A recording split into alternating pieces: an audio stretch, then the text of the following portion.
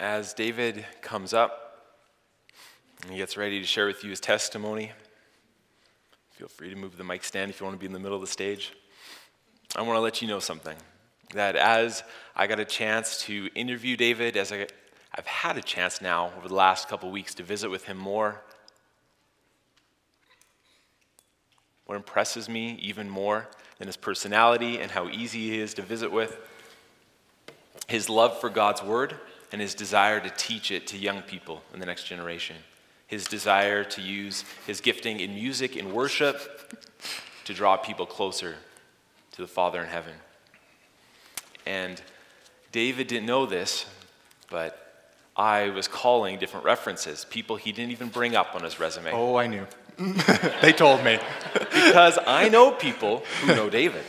So I did a little sneaking around, a little phone calling. And I called one of the pastors who I trust, almost more than any other pastor, a good friend of mine. And I said, tell me about this David Coster. And he said, he's a lot of fun. But more than that, he loves God with his whole heart. And he's going to do a great job.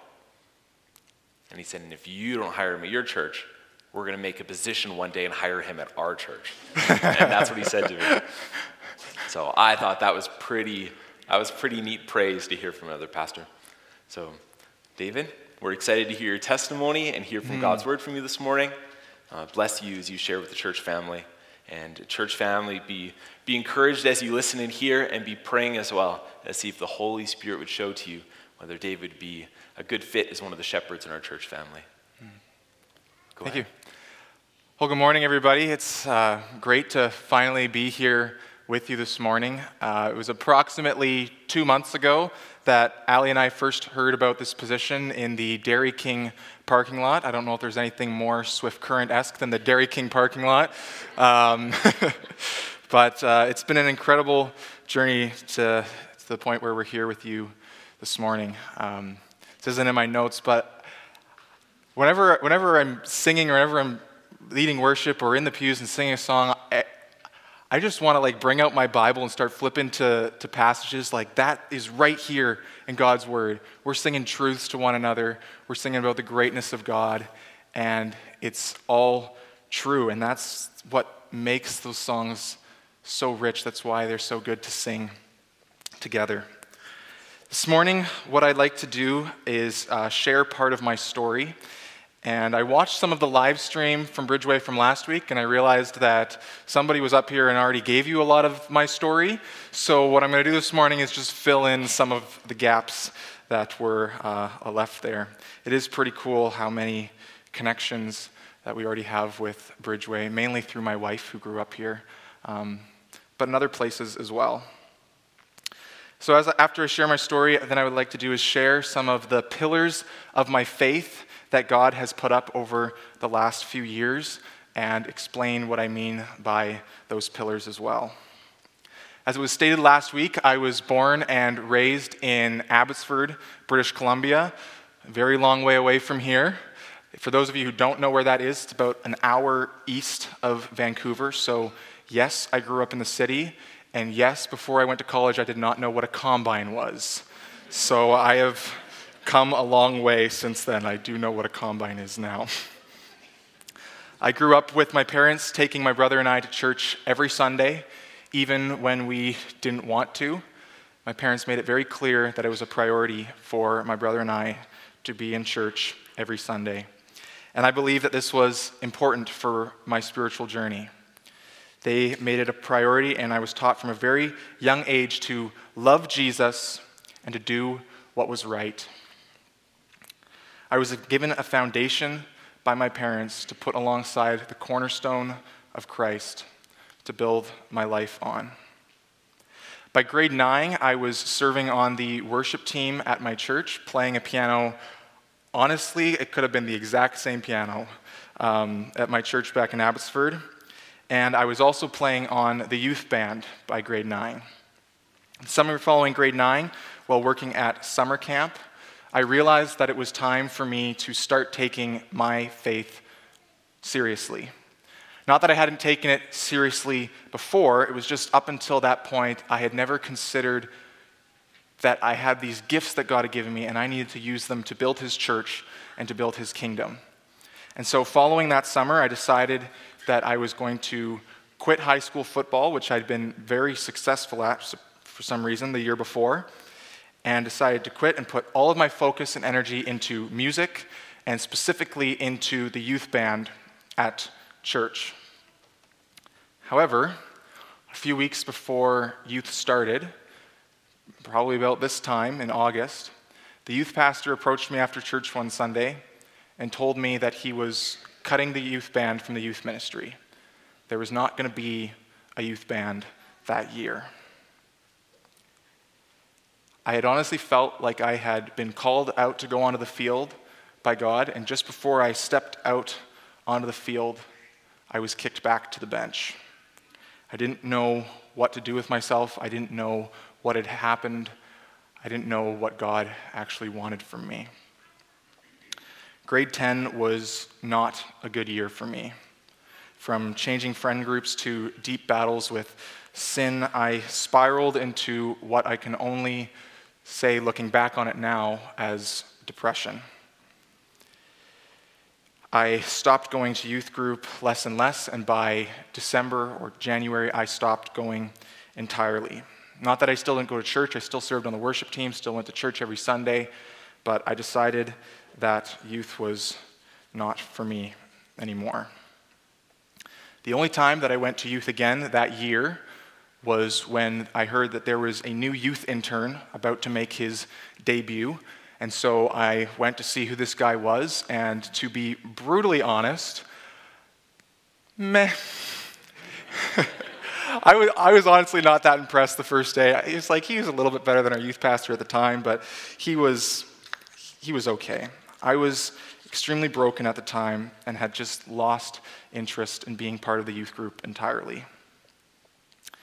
However, that summer, following grade 10, while practicing with the Sunday worship team on a Thursday night, sitting up on the stage at the grand piano, that youth intern, who had now taken over for the youth pastor who left on medical leave, walked through the sanctuary from the offices were about over there. He walked through and he looked at me and he said, "Hey, you're David, right?"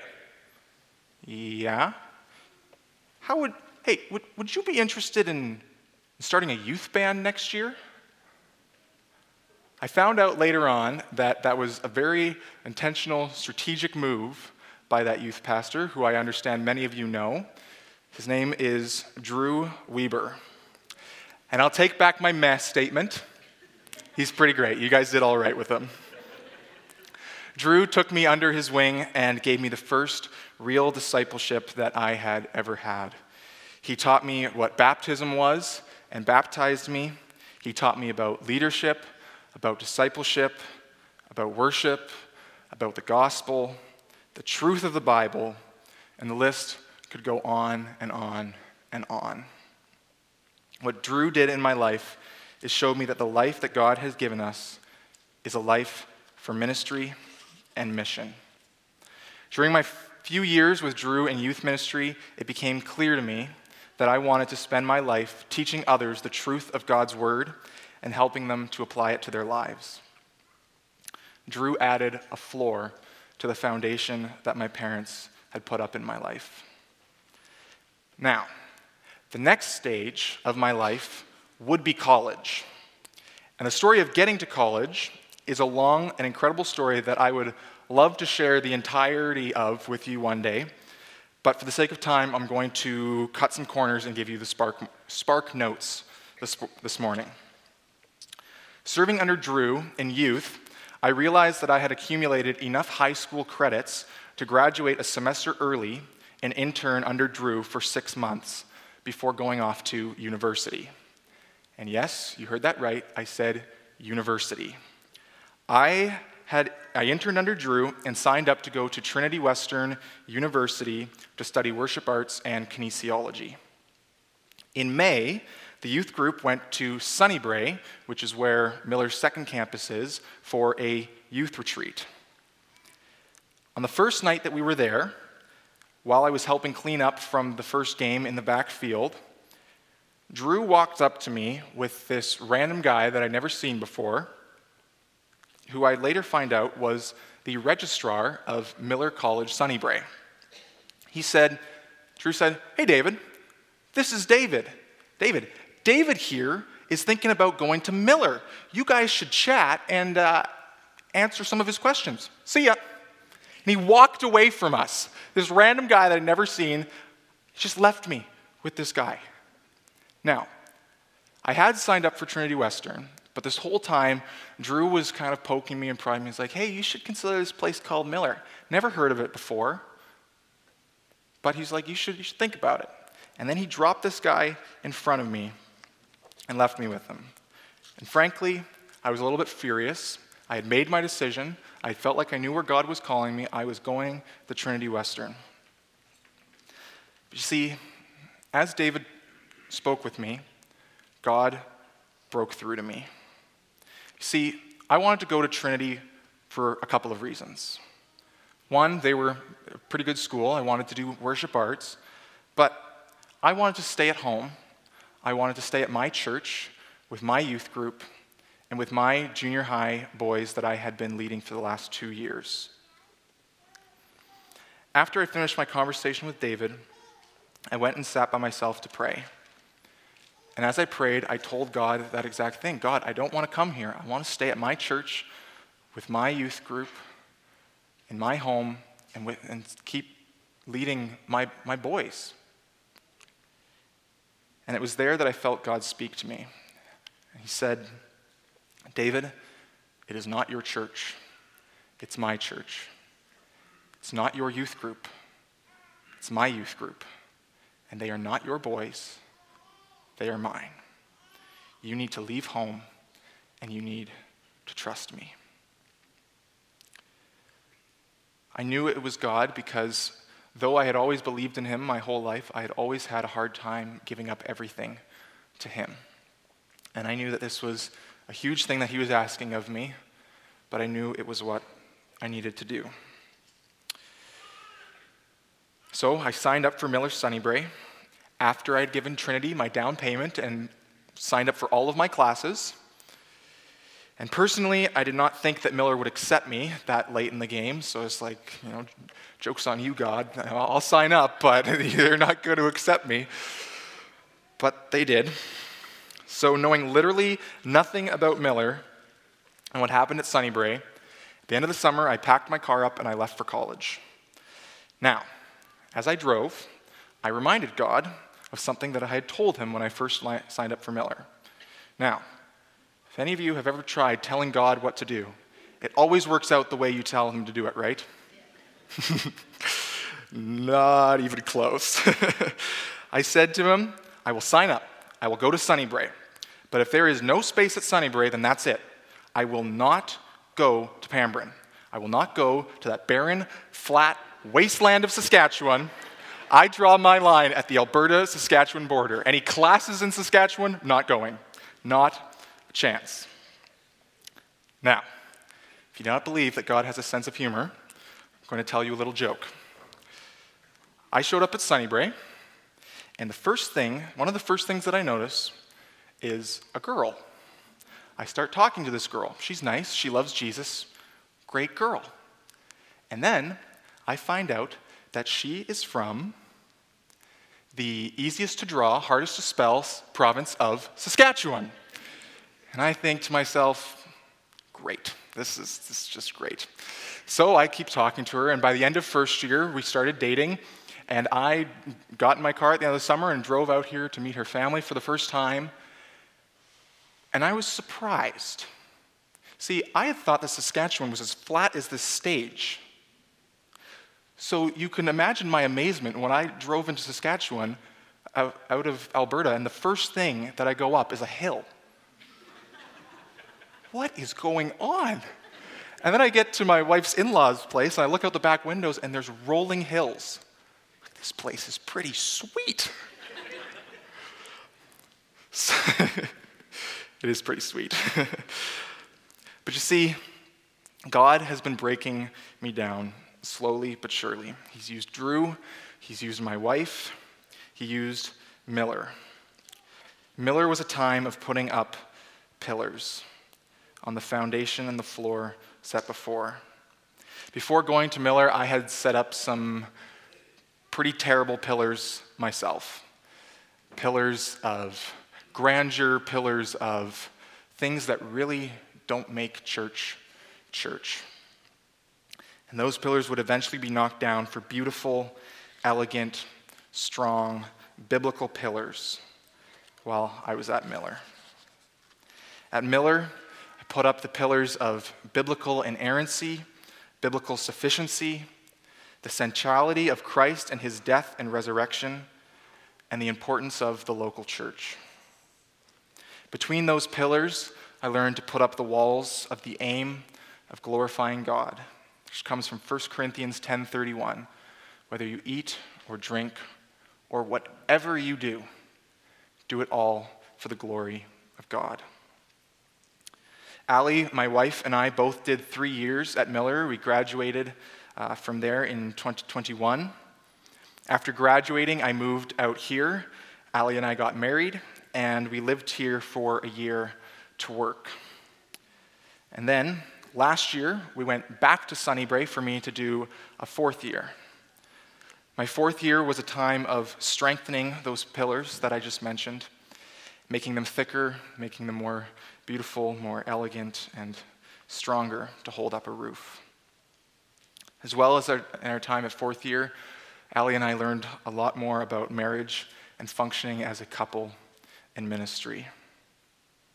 And now, at this stage in my life, Allie and I are feeling the call to vocational ministry and have been looking for a roof to put over our heads of the cathedral of our lives, a local church to tie it all together.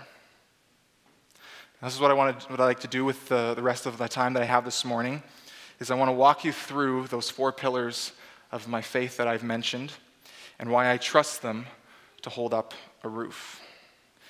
And then what I'd like to do is compare those 4 pillars to your values as a church, what I would see as your pillars that hold up your roof of Bridgeway Community Church. The first pillar that I mentioned was biblical inerrancy. That is a bit of a complicated theological term, so I'm going to give you some explanation as to what it means. Basically, what it means is that the Bible is without error. There is nothing wrong with it. It is perfect. Now, there's a lot of layers to that. You see, going into college, I often thought that we had to believe a lot of what we believe about God just on blind faith. And what I learned is that that's not entirely the case. See, our almighty, sovereign God has piled up the evidence, literally piled up the evidence of the inerrancy of his word that is impossible to ignore.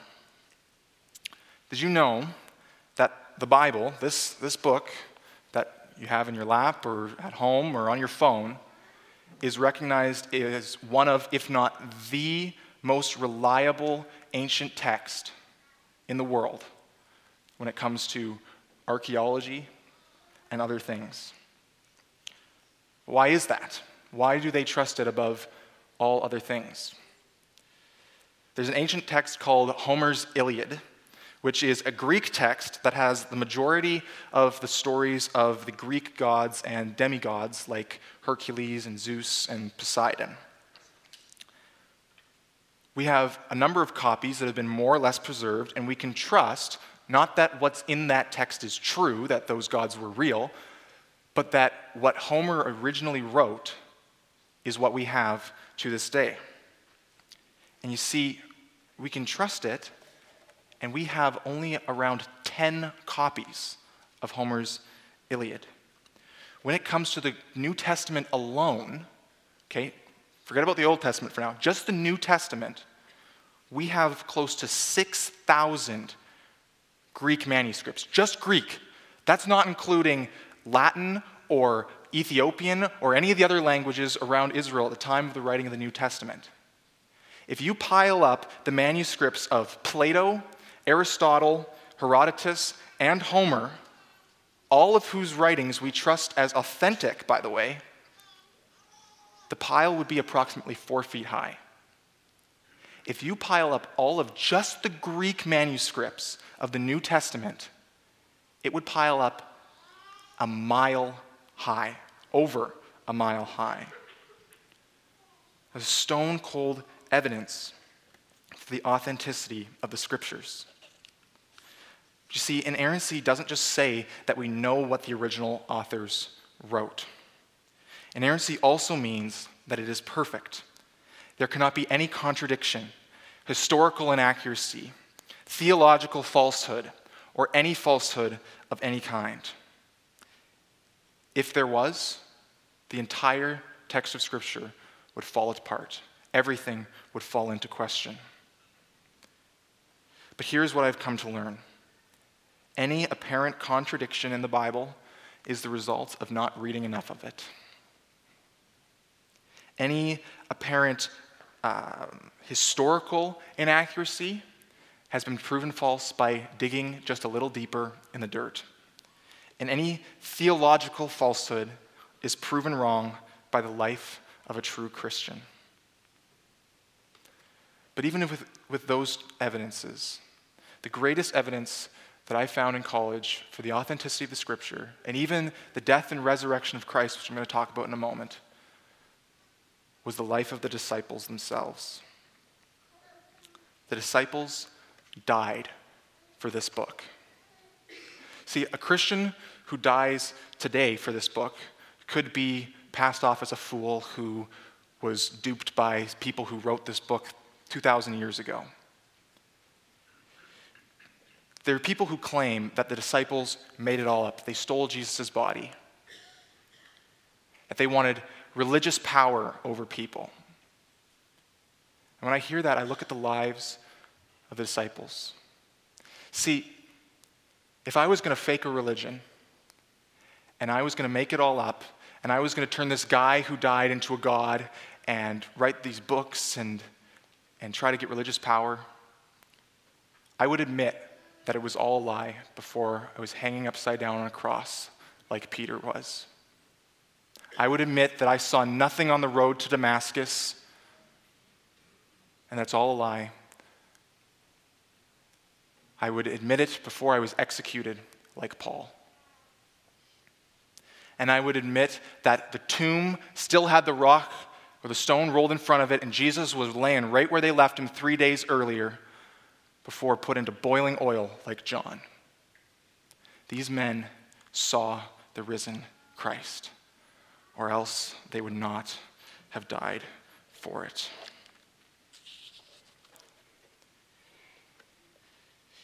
Either they saw God, and as Peter said, that no prophecy was ever produced by the will of man, but men spoke from God as they were carried along by the Spirit. Or, as Paul says in 1 Corinthians 15, if in Christ we have hope in this life only, we are of all people most to be pitied. You see, I've come to believe that the evidence points to what Paul says next. But in fact, Christ has been raised from the dead. Now, I'm going to skip my next pillar of the sufficiency of Scripture and jump to the centrality of Christ.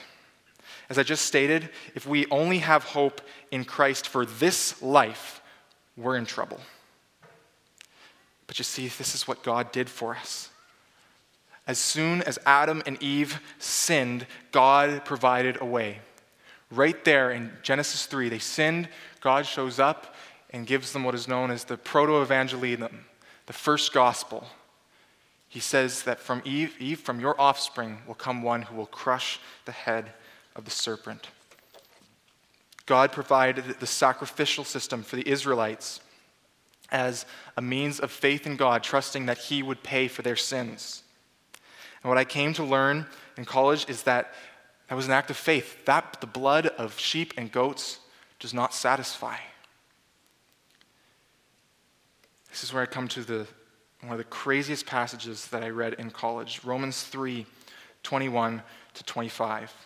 It says, "But now the righteousness of God has been manifested apart from the law.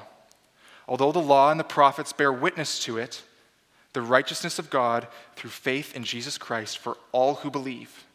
For there is no distinction, for all have sinned and fall short of the glory of God, and are justified by his grace as a gift through the redemption that is in Christ Jesus, whom God put forward as a propitiation in our place by his blood, to be received by faith.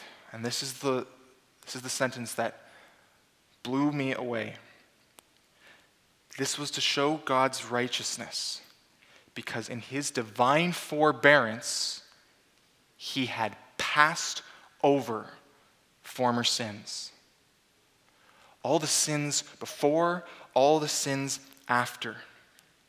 Jesus is the center of history. He is the center of faith. He is the center of life itself. He paid for every sin before and every sin after. The Israelites, when they were sacrificing those animals, were passing out checks with nothing in the bank to back it up. When Jesus died on the cross, their bank accounts were filled. And now we have those same checks today. When we cash a check of righteousness, our bank is filled with the righteousness of Jesus. That is just incredible. It's mind-blowing to me. And this leads me into my next pillar, the sufficiency of Scripture. This pillar of the sufficiency of Scripture comes from 2 Timothy 3:16 and 17, which says, "All Scripture is breathed out by God and profitable for teaching, for reproof, for correction, and for training in righteousness, that the man of God may be complete, equipped for every good work." What I've come to realize and set up as a pillar in my life is that God's Word is the handbook for life.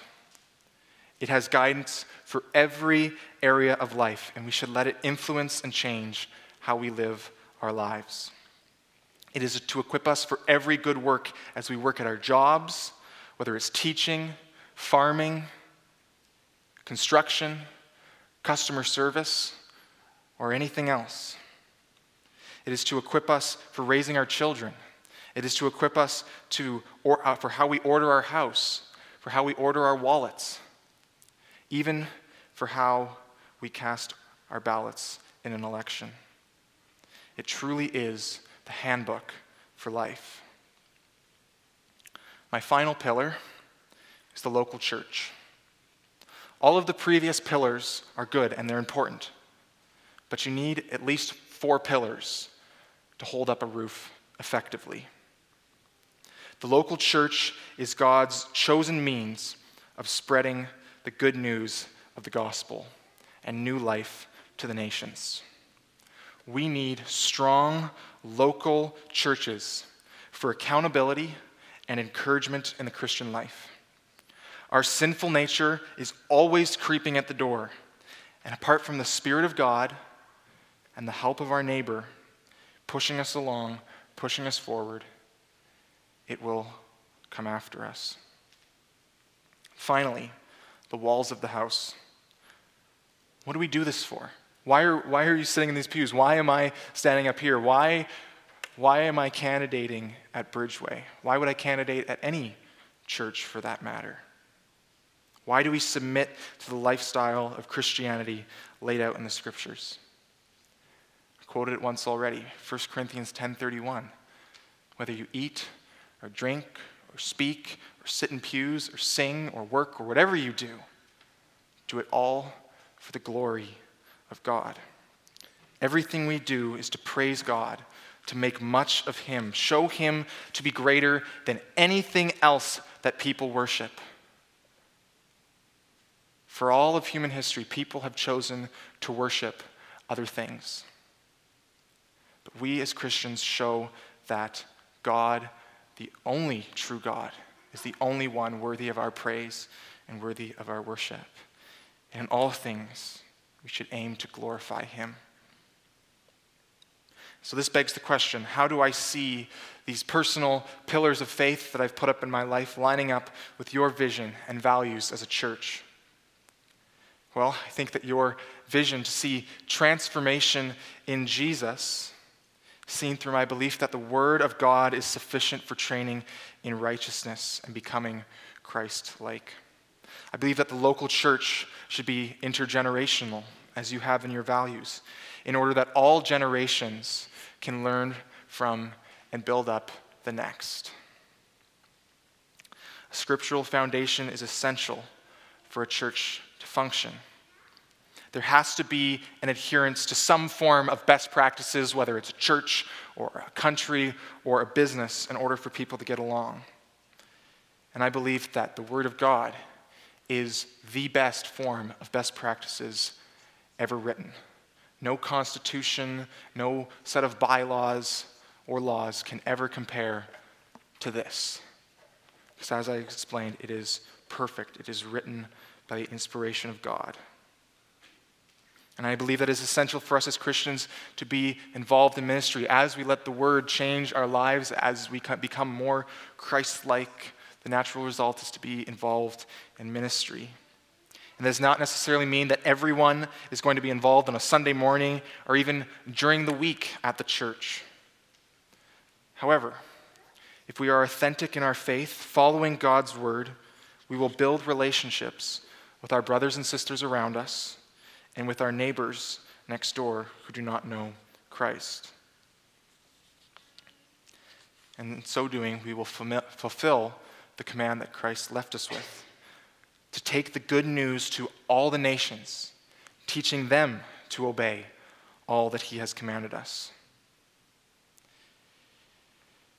And as I said, that is done by being authentic people, doing the work of ministry every day on the foundation of the Scripture, building relationships with those that God has put around us, all generations, in order to build the local church. That's all that I have for you this morning, but I just want to say I believe that whether the Lord brings Allie and I here or not, God is going to continue to build his church.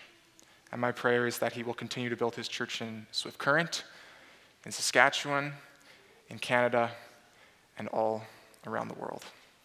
Thank you. Amen.